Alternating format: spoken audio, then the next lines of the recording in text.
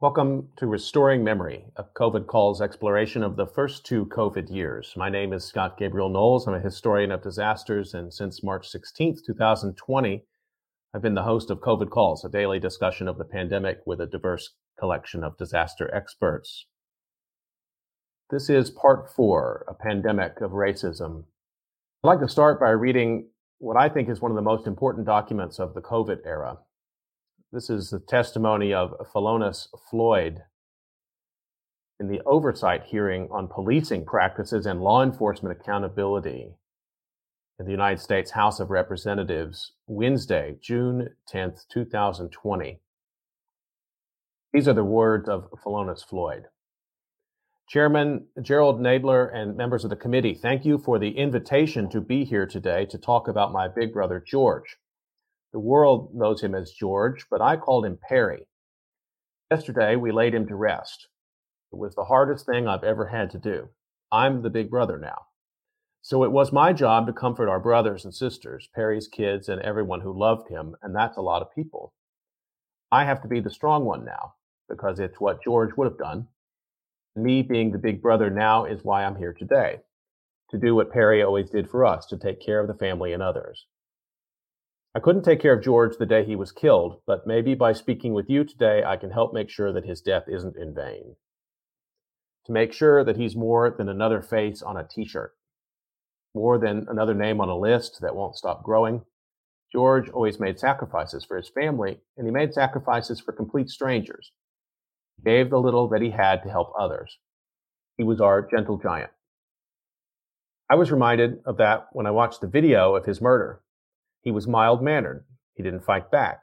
He listened to the officers. He called them sir. The man who took his life, who suffocated him for 8 minutes and 46 seconds, he still called them sir as he begged for his life. I can't tell you the kind of pain you feel when you watch something like that. When you watch your big brother, who you've looked up to your whole life, die begging for your mom. I'm tired. I'm tired of the pain I'm feeling now, and I'm tired of the pain I feel every time another Black person is killed for no reason. I'm here today to ask you to make it stop. Stop the pain, stop us from being tired. George's calls for help were ignored. Please listen to the call I'm making to you now, to the calls of our family and to the calls ringing out in the streets across the world. People of all backgrounds, genders, and race have come together to demand change. Honor them. Honor George. And make the necessary changes that make law enforcement the solution and not the problem. Hold them accountable when they do something wrong. Teach them what it means to treat people with empathy and respect. Teach them what necessary force is. Teach them that deadly force should be used rarely and only when life is at risk. George wasn't hurting anyone that day. He didn't deserve to die over $20. I'm asking you, is that what a Black man's life is worth? $20? This is 2020. Enough is enough. The people marching in the streets are telling you enough is enough. Be the leaders that this country, this world needs. Do the right thing. People elected you to speak for them, to make positive change. George's name means something. You have the opportunity here to make your names mean something too. Death ends up changing the world for the better, and I think it will. I think it has. Then he died as he lived. It is on you to make sure his death isn't in vain. I didn't get the chance to say goodbye to Perry while he was here. I was robbed of that, but I know he's looking down on us now. Perry, look at what you did, big brother. You're changing the world. Thank you for everything, for taking care of us when you were on Earth and for taking care of all of us now. I hope you found Mama and can rest in peace and power. The testimony of Philonise Floyd to that oversight hearing on policing practices and law enforcement accountability from Wednesday, June 10th, 2020. And I strongly encourage everyone to find that wherever you get videos and watch it. Do a much better job than I did reading it. It's his words, but I wanted to have it in the record. And I'd like to talk about racial justice today, disaster recovery, and the pandemic with some experts that it's really been my honor to learn from in these last 2 years. I think of them as mentors and friends. Let me introduce them. Joy Banner is the Director of Media and Marketing at Whitney Plantation. She's a native and resident of Wallace, Louisiana, and a descendant of Whitney Plantation. Inspired both by Whitney Plantation's mission and her desire to help her largely descendant community, Joy returned home to advocate for economic and environmental rights. Felicia Henry is a licensed social worker and a PhD student in the Department of Sociology and Criminal Justice at the University of Delaware, where she's also a Bill Anderson Fund Fellow. And Monica Sanders is the managing director of the Georgetown University Environmental Justice Program. She's the founder of the Undivide Project, an organization dedicated to addressing the legal and policy changes needed to address the intersections between digital and climate equity. She also teaches law, policy, and practice in disasters and complex emergencies at the Georgetown Law Center. Joy Banner, Felicia Henry, Monica Sanders, it's really nice to see the three of you again. Thank you. It was nice to see you too. So I'd like to start. I really appreciate you coming on this episode. I was trying to, it's impossible to make sense of these issues in 45 minutes, and that's not the point, but it's to return to these issues again that I've talked about with the three of you, now that we have a little bit of vantage point of time from where we were in 2020. And I want to take us back to that moment. And maybe that testimony from Philonise Floyd sets a tone as we go back to that time. And Felicia, I want to start with you. A basic question. How do you think now about that springtime and summer of 2020? That's a great question. So first, I'm going to just say thank you for having me back, having us back one more time or multiple times. It has been truly an honor just to be here and just to be able to be a part of the history that this is. And so just thank you so much for that. Just want to echo that and make that clear. As far as answering the question, I think that when we were in the summer of 2020, a lot of people had hope. A lot of people had kind of that fire under them and was ready to go, ready to fight for racial justice, ready to do all the things. And we saw institutions responding. Everyone had all of a sudden popping up diversity and inclusion, working groups or racial justice fellows, or everyone had the Black background with the white text saying that Black Lives Matter, et cetera, et cetera. And I think to some, right, so I don't want to dismiss the progress and the strides that have been made. I think to some, a lot of people thought that would totally win the fight against racism and really achieve racial justice. And what we've seen in the last 2 years is that to achieve racial justice, we really need to go back to the founding of this country. And we need to really recognize that racism is not going anywhere because this country was built on it. And so I think that while that might seem sad or pessimistic, I think in many ways it can be optimistic when we recognize that in order for us to really achieve what we want to achieve, we have to go back, we have to call it by its name, and we have to be honest about what it is. A diversity, inclusion, and equity working group will not get us there. A racial justice fellow for 9 months is not going to get us there, especially when they're in, an institution, academic or otherwise, that the board is still white, the board is still not supportive, right? Climates where they will not actually succeed or they will hit a lot of walls because it's not designed for them to push through. And so I just think that, while there has been progress and while we have seen kind of this return and this fire to achieve these things, we've also seen lots of pushback. We've seen pushback in elections. We've seen pushback in what we understand to be recovery. We see pushback in the criminal justice system, right? In so many ways, we saw population shrink, and now they are even above pre-pandemic levels. So you're starting to see a lot of the response, and I think it's our responsibility not to just look back at 2020 and say that was a good year, but to really say what was happening when I even listened to that testimony just now, what was he calling for that we still have not responded to 2 years later? Thank you for that, Felicia. Joy, let me bring you in if you want to comment on anything Felicia said there or add anything, please. No, yeah, I think, just like like Felicia said, we went through this moment where it didn't feel like, the same America, because we were actually saying the word Black. We were actually saying race, and now I think that we say the words, and we say it more often. But there was that pushback. And for me, one of the books that I read was Stamped from the Beginning. And the reason why I got led to that book is because I listened to a podcast with Ibram X. Kendi, and the host was focusing on whiteness. And it was like, you can't, and without, I know that may sound like, okay, maybe he's centering whiteness, and that's not what you necessarily want. But no, it was, why are we trying to solve our problems with race by examining Black people, when is the idea of race, is the idea of whiteness, that is the real problem.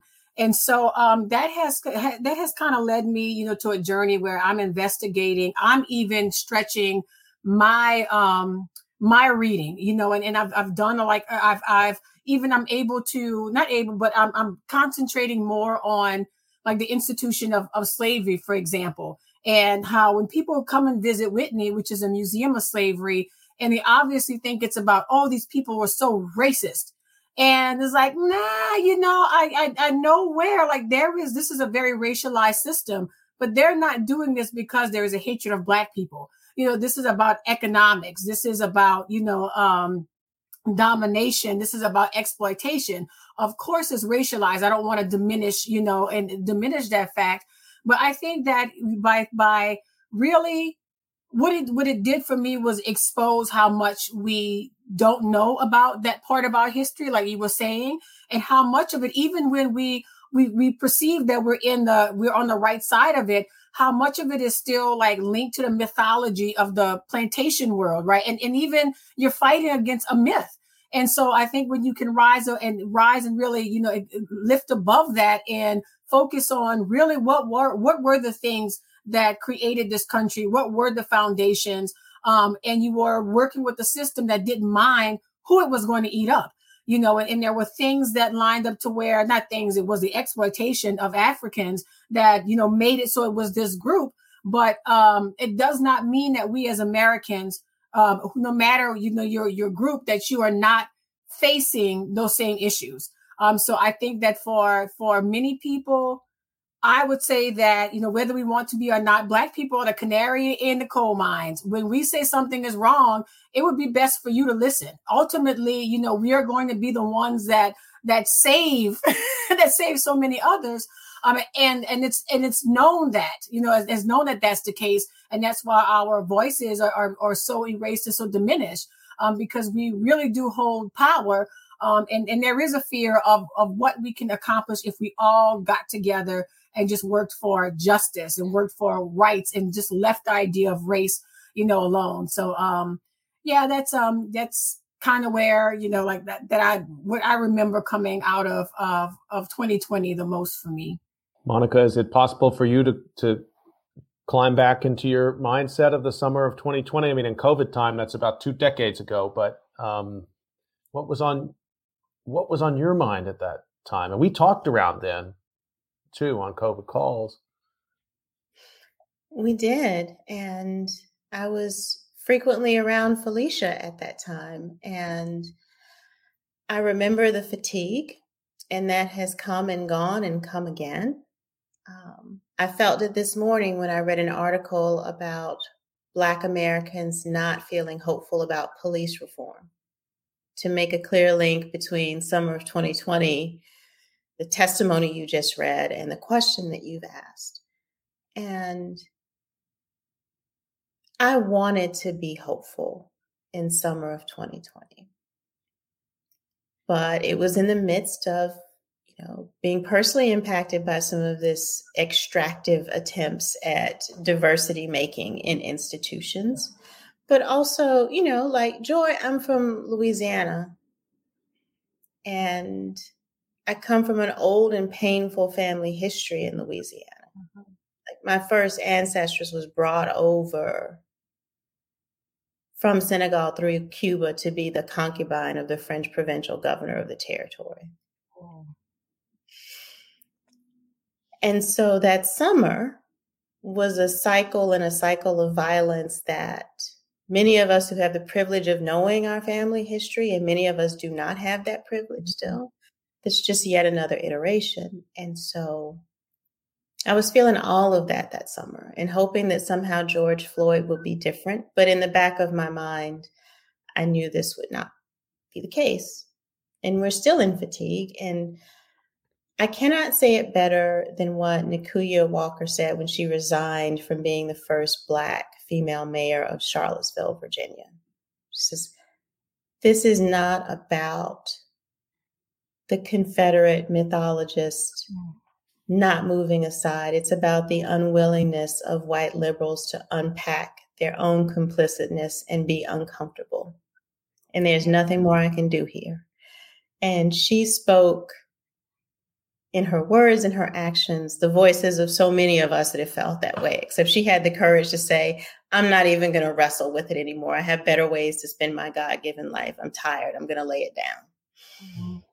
Mm-hmm. And I think that's what's happened to some of that energy and that groundswell from 2020 is people looked up and realized, I need to pivot and do something else. I'm tired of this and I need to put it down.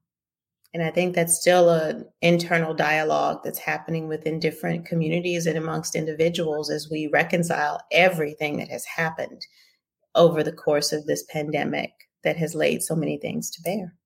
That's just where I was then and where I'm at now.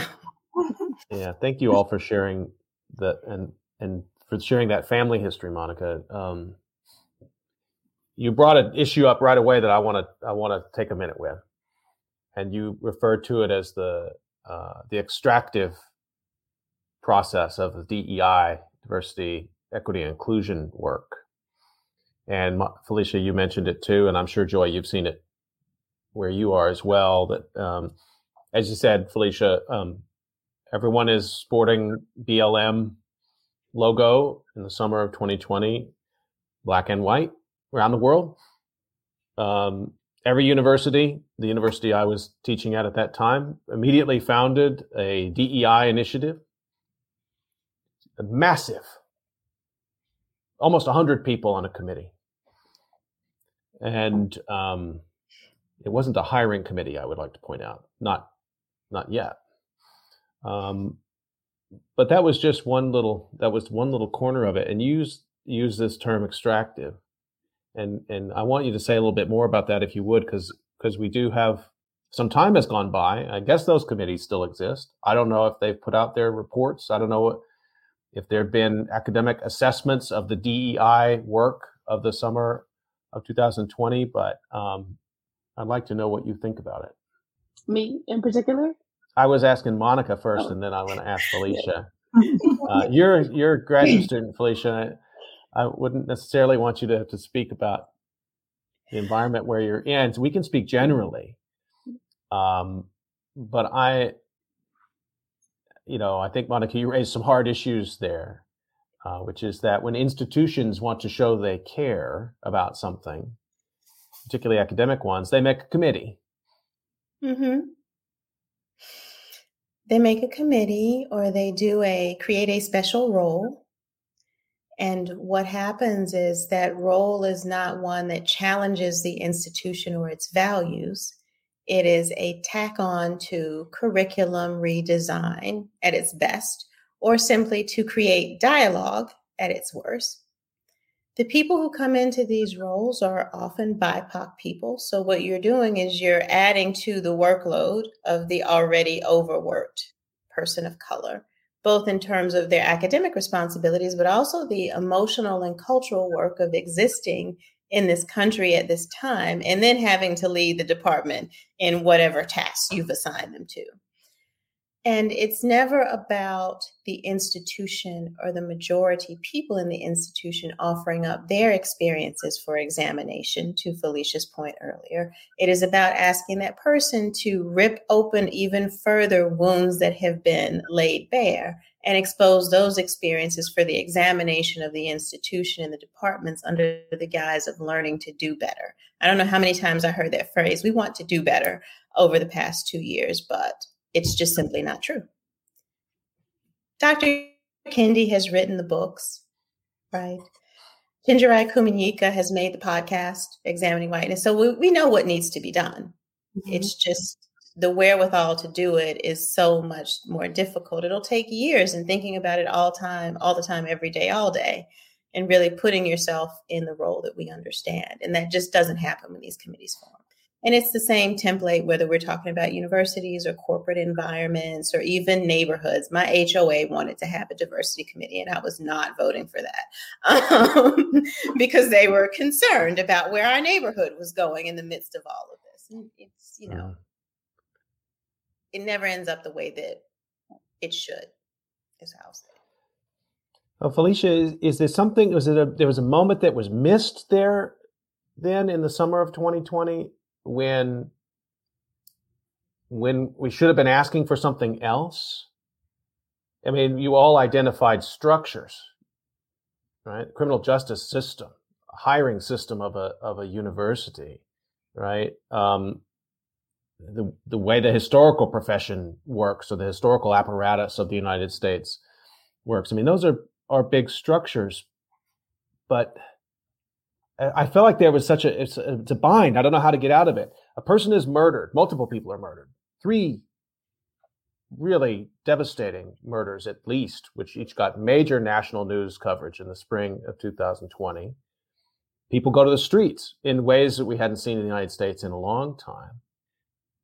And it's not that you wouldn't want people to do that, but I guess I'm searching still to see the connection between those actions and the other kind of actions that the 3 of you have been talking about, are the kinds of things that we need. I don't know how I don't know if they're just disconnected, or if it was the wrong approach. Could they have been connected in some more meaningful way? I think we have to sort this out. Yeah. To know how to do better next time. And I hate to use that phrase, next time, but I use it. Yeah. So I think the reality is a lot of times, and I think it's just the way that we're socialized to believe that it has to be an either or. I think what we saw in the streets in the summer of 2020, both in the United States and internationally, was important. And it was one strategy of many. And so I think that many times we look at the toolkit or the toolbox of change, of social movements or social change, and we say it has to be this, or it has to be this, or it can't be this, or this is not as meaningful. But when you think about some of the people who saw the outpouring of thousands and thousands and thousands of people in the streets, they were moved to do something. They were moved to say, wait a minute, we're in the midst of a global pandemic where people are literally dying by the minute, thousands and thousands of people. I would go in the midst of this crowd and I could potentially contract COVID and die from COVID.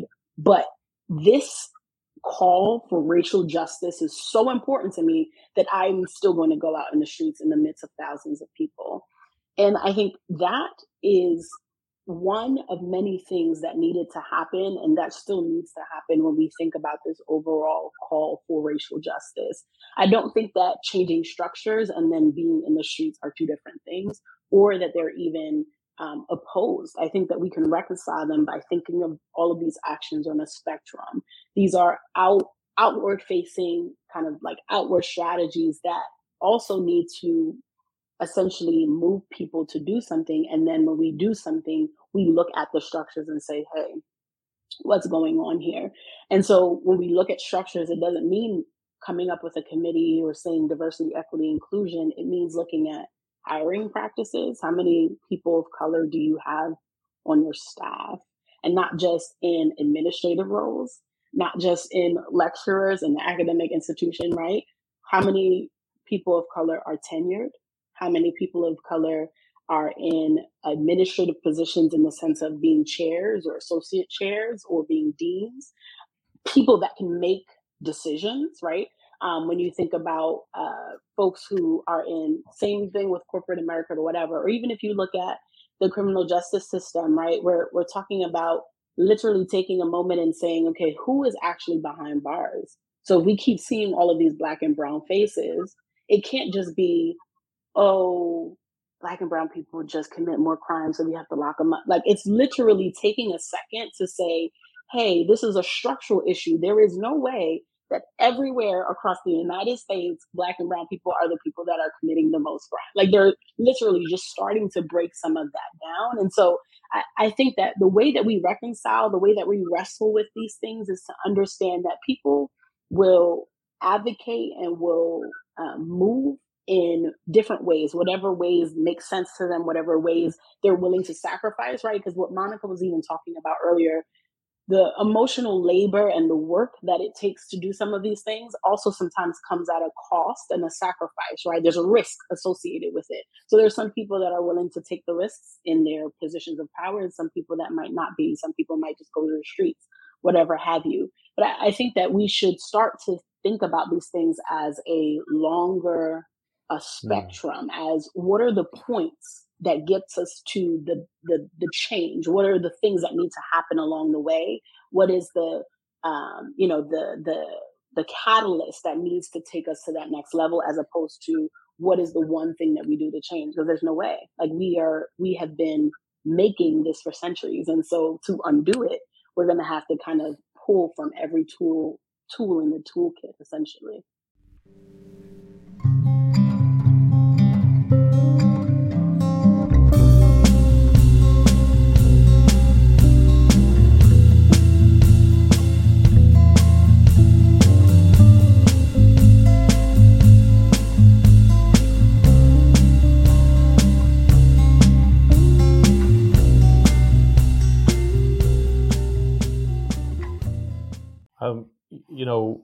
Joy, you were talking about people need to look at the Black experience in America because that's the canary in the coal mine for everybody else.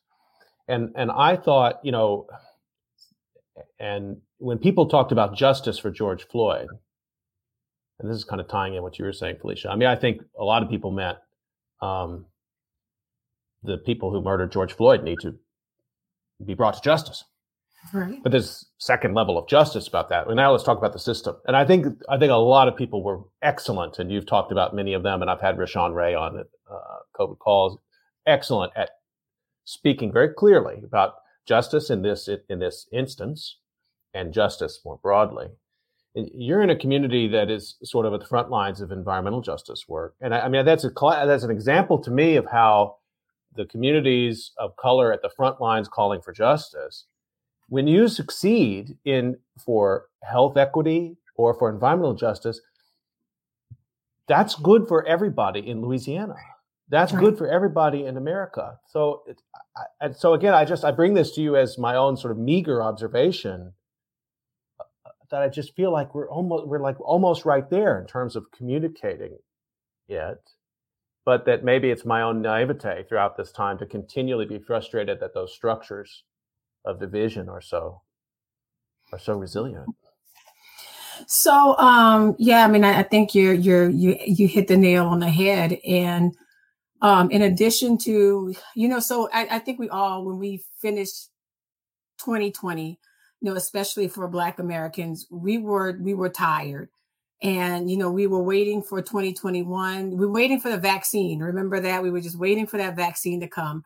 And, I remember going into 2021, and my parents, who were in their 70s, they were able to get their vaccines in February. So I was able to breathe a sigh of relief that my parents had gotten vaccinated.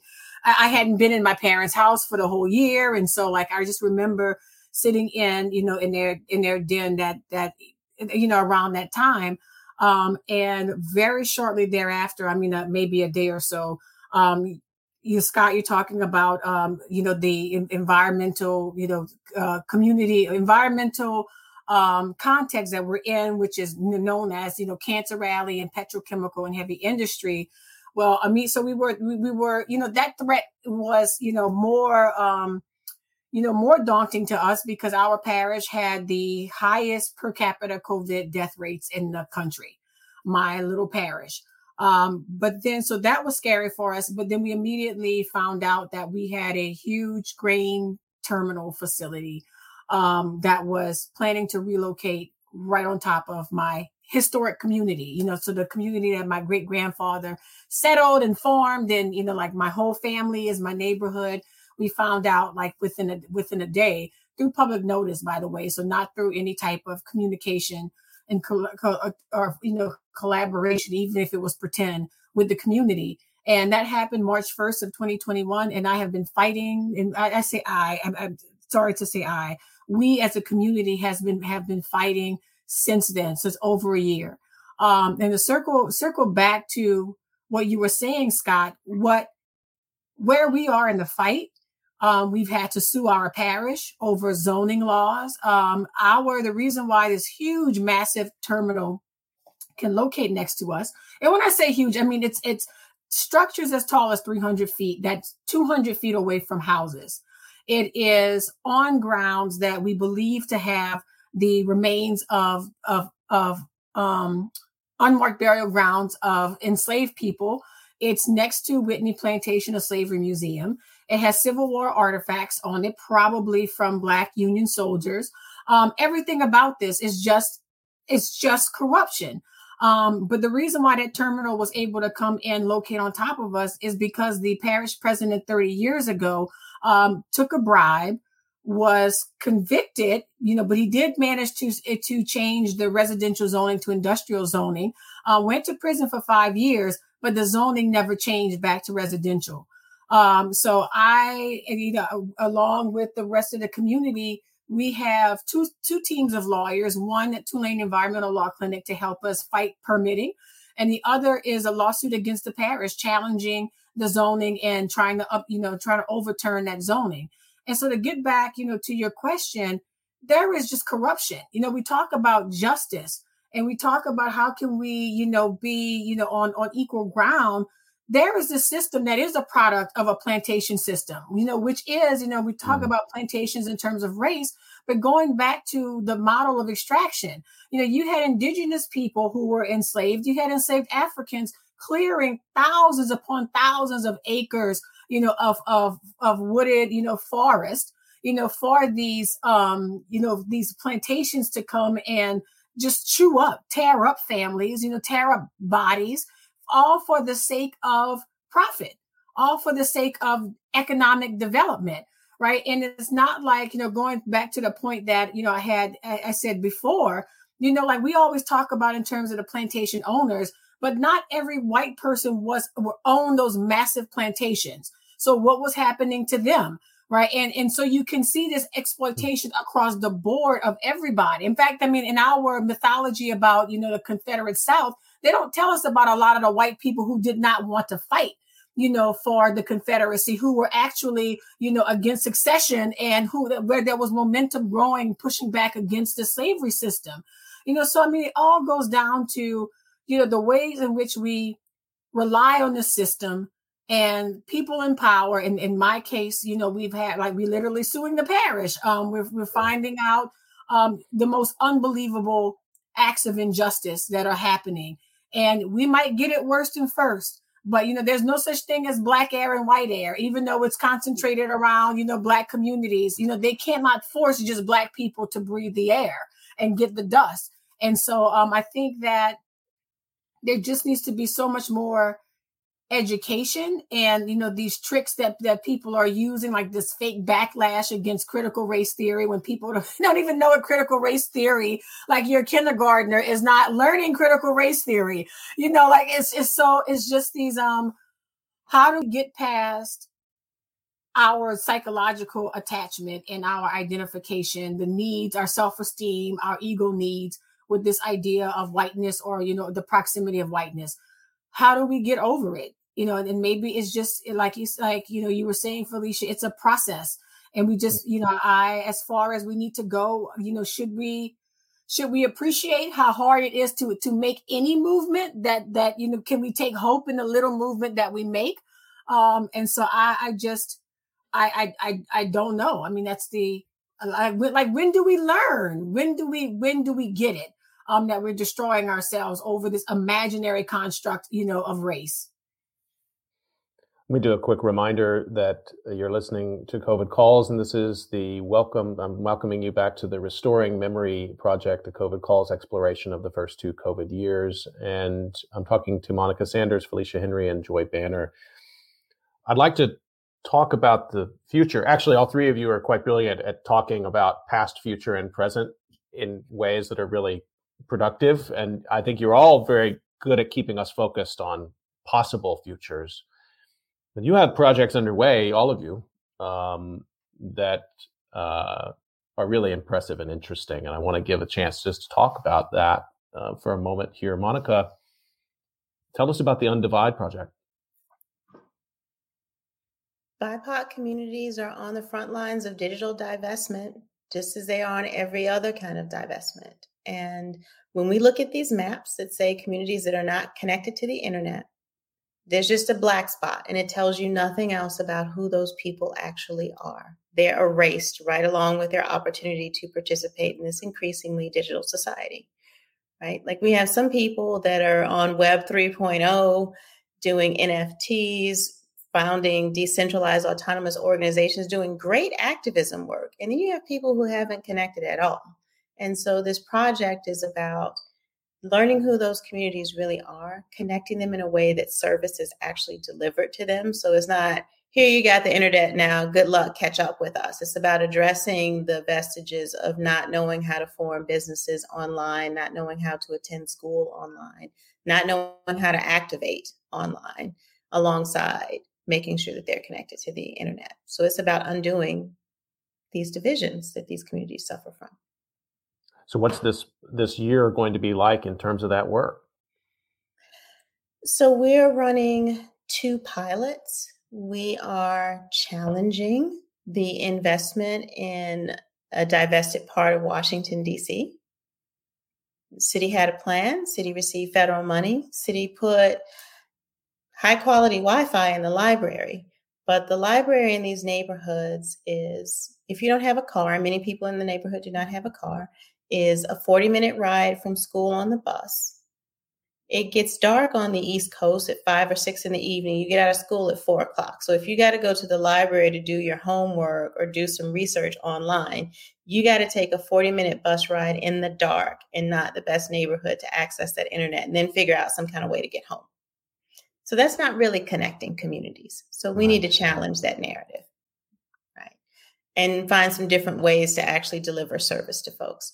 And then we're going to the end of where the broadband cable reaches, all the way down in Southeast Louisiana, to work with some of the indigenous communities that have been hit by 3 successive hurricanes. And probably shortly after, alongside what's going on in Ascension and St. John the Baptist Parish, some of the highest COVID death rates, and the loss of language and cultural heritage, as well as homeland that comes with that.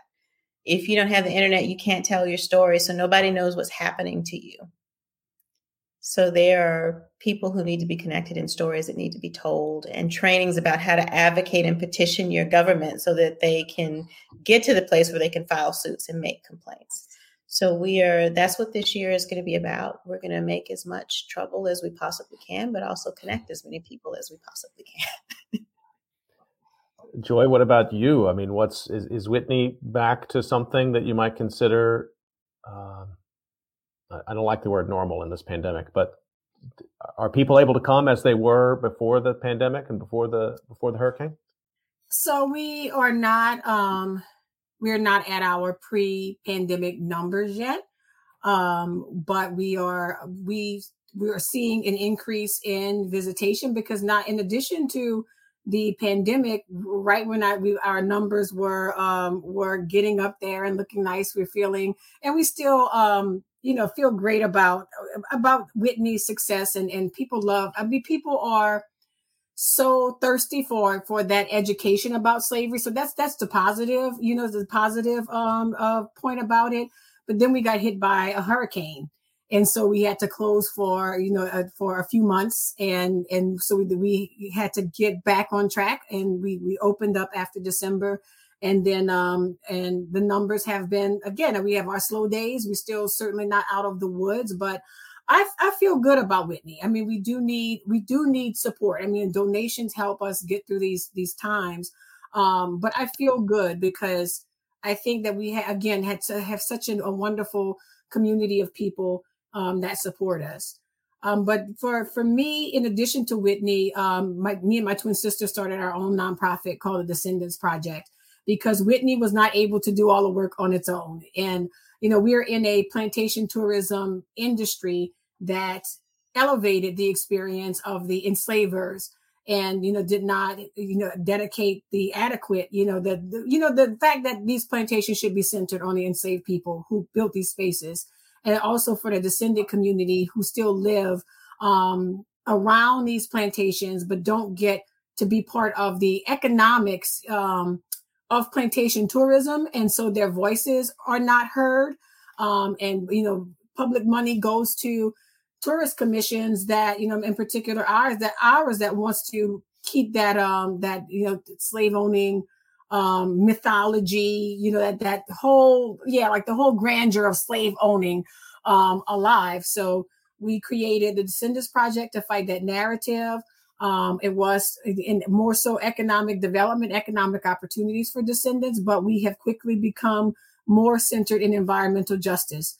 And we just, again, alongside fighting the grain terminal, we've just been pushing really hard and have just been supported by, wonderful, environmental justice communities.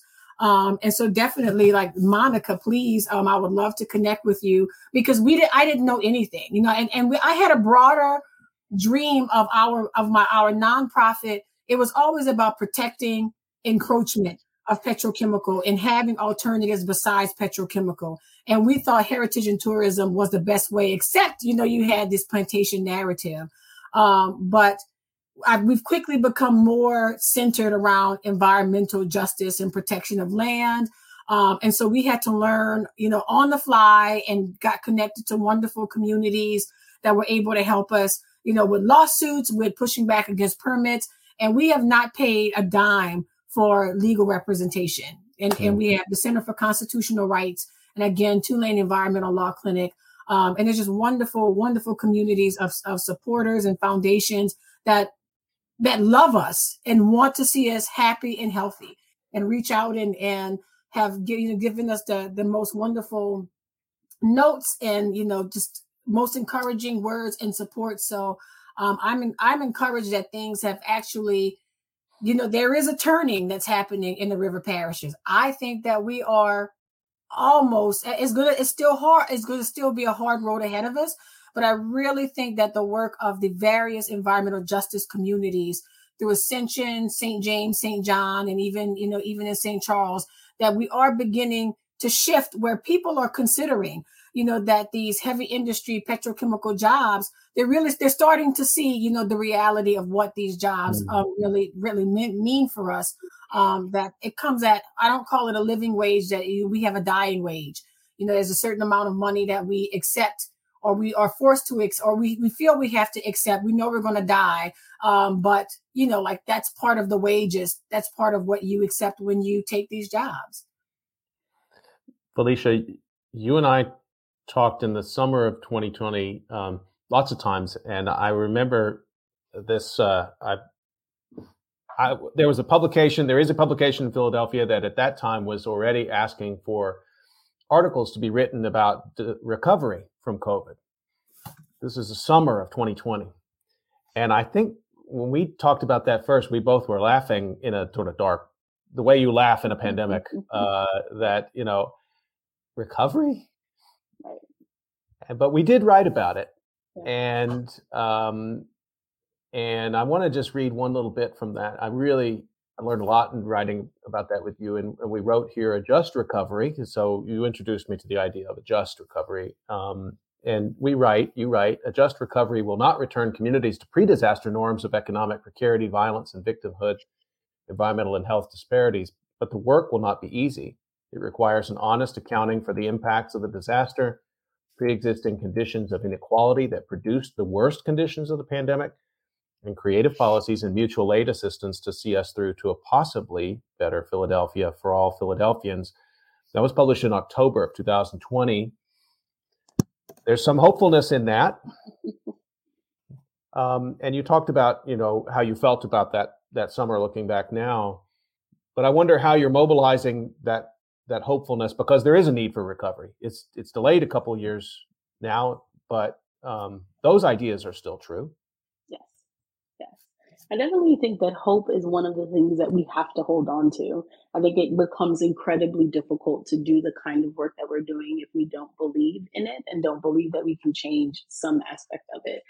So I definitely still have hope for a just recovery, even in the midst of all of the craziness. But I mean, for me, a lot of my work now really centers around my research and then my kind of artistic work. So research in the sense that I've been focusing on what some scholars call this idea of carceral citizenship, and looking particularly at Black women and understanding how the same kind of tropes, stereotype, controlling images, how all of those play throughout their just like regular lives, and what the impact of having a criminal record or being involved in the criminal justice system does for all of those things. And then putting on top of that a disaster, right? So understanding how do they navigate everyday life as Black women already in America?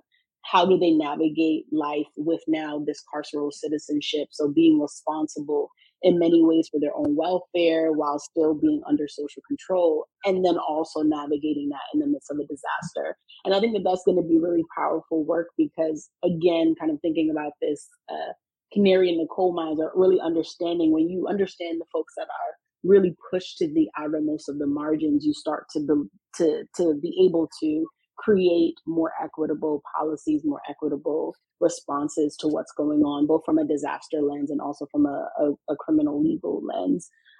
So doing that work, and then also looking at the intersection again of criminal justice and disasters, but even the intersection of criminal justice and environmental justice. So thinking about these ideas of carceral geography and where folks who are incarcerated, where they come from, where they will return, ways that the same kind of communities that they're incarcerated in are close by to these Superfund sites, toxic waste sites. And then when they get back home, they're in these crowded and dense cities where they can't breathe, and all of these kind of things. So really understanding ways that when we think about folks who are incarcerated, I think we kind of think of this point in time of the crime and then getting locked up, but ways that they are exposed to environmental justice really from birth, and how that continues in their incarceration.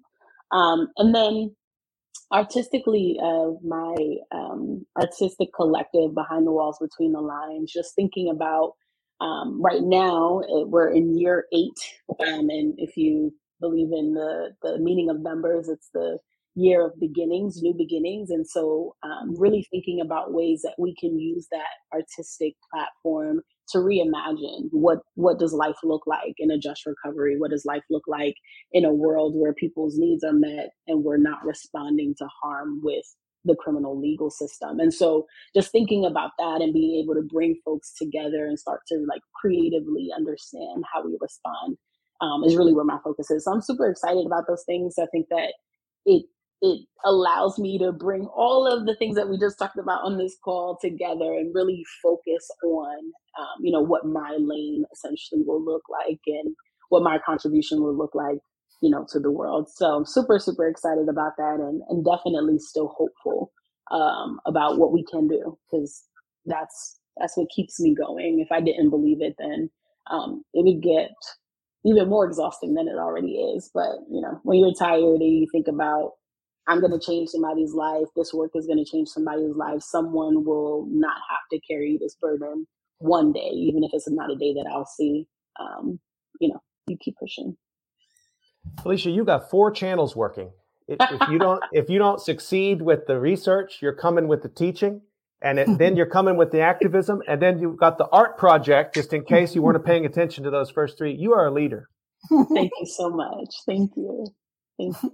And Joy and Monica as well. We've got to wrap up, but this is just temporary wrap up. We'll keep talking and keep working together. And I just want to thank the three of you for mentoring me, for teaching me, and having these conversations, these open conversations on COVID calls, and the many other places that you have conversations and share your stories, which I know are exhausting to have to keep being asked. Hey, can you explain the history of this crazy country to us, to me? As if I couldn't have gone out and figured it out for myself. So the ask itself is greedy, frankly. And you've responded to it with goodwill and with huge knowledge. And that means a lot to me. So I want to thank you for that. And I know we'll all keep working together. Yes, absolutely. Absolutely. This has been a great conversation on COVID calls. And I want to thank my guests, Monica Sanders, Joy Banner, and Felicia Henry. And I want to ask everybody just to stick around. We've got another COVID calls episode in this special grouping of COVID calls, Restoring Memory, the first 2 years of the pandemic. I'll be talking to Alex Goldstein, the creator of Faces of COVID, and Kristen Urquiza, the creator of Marked by COVID. And that's going to start here in just a couple of minutes. Thanks, everybody. Stay healthy and see you next time.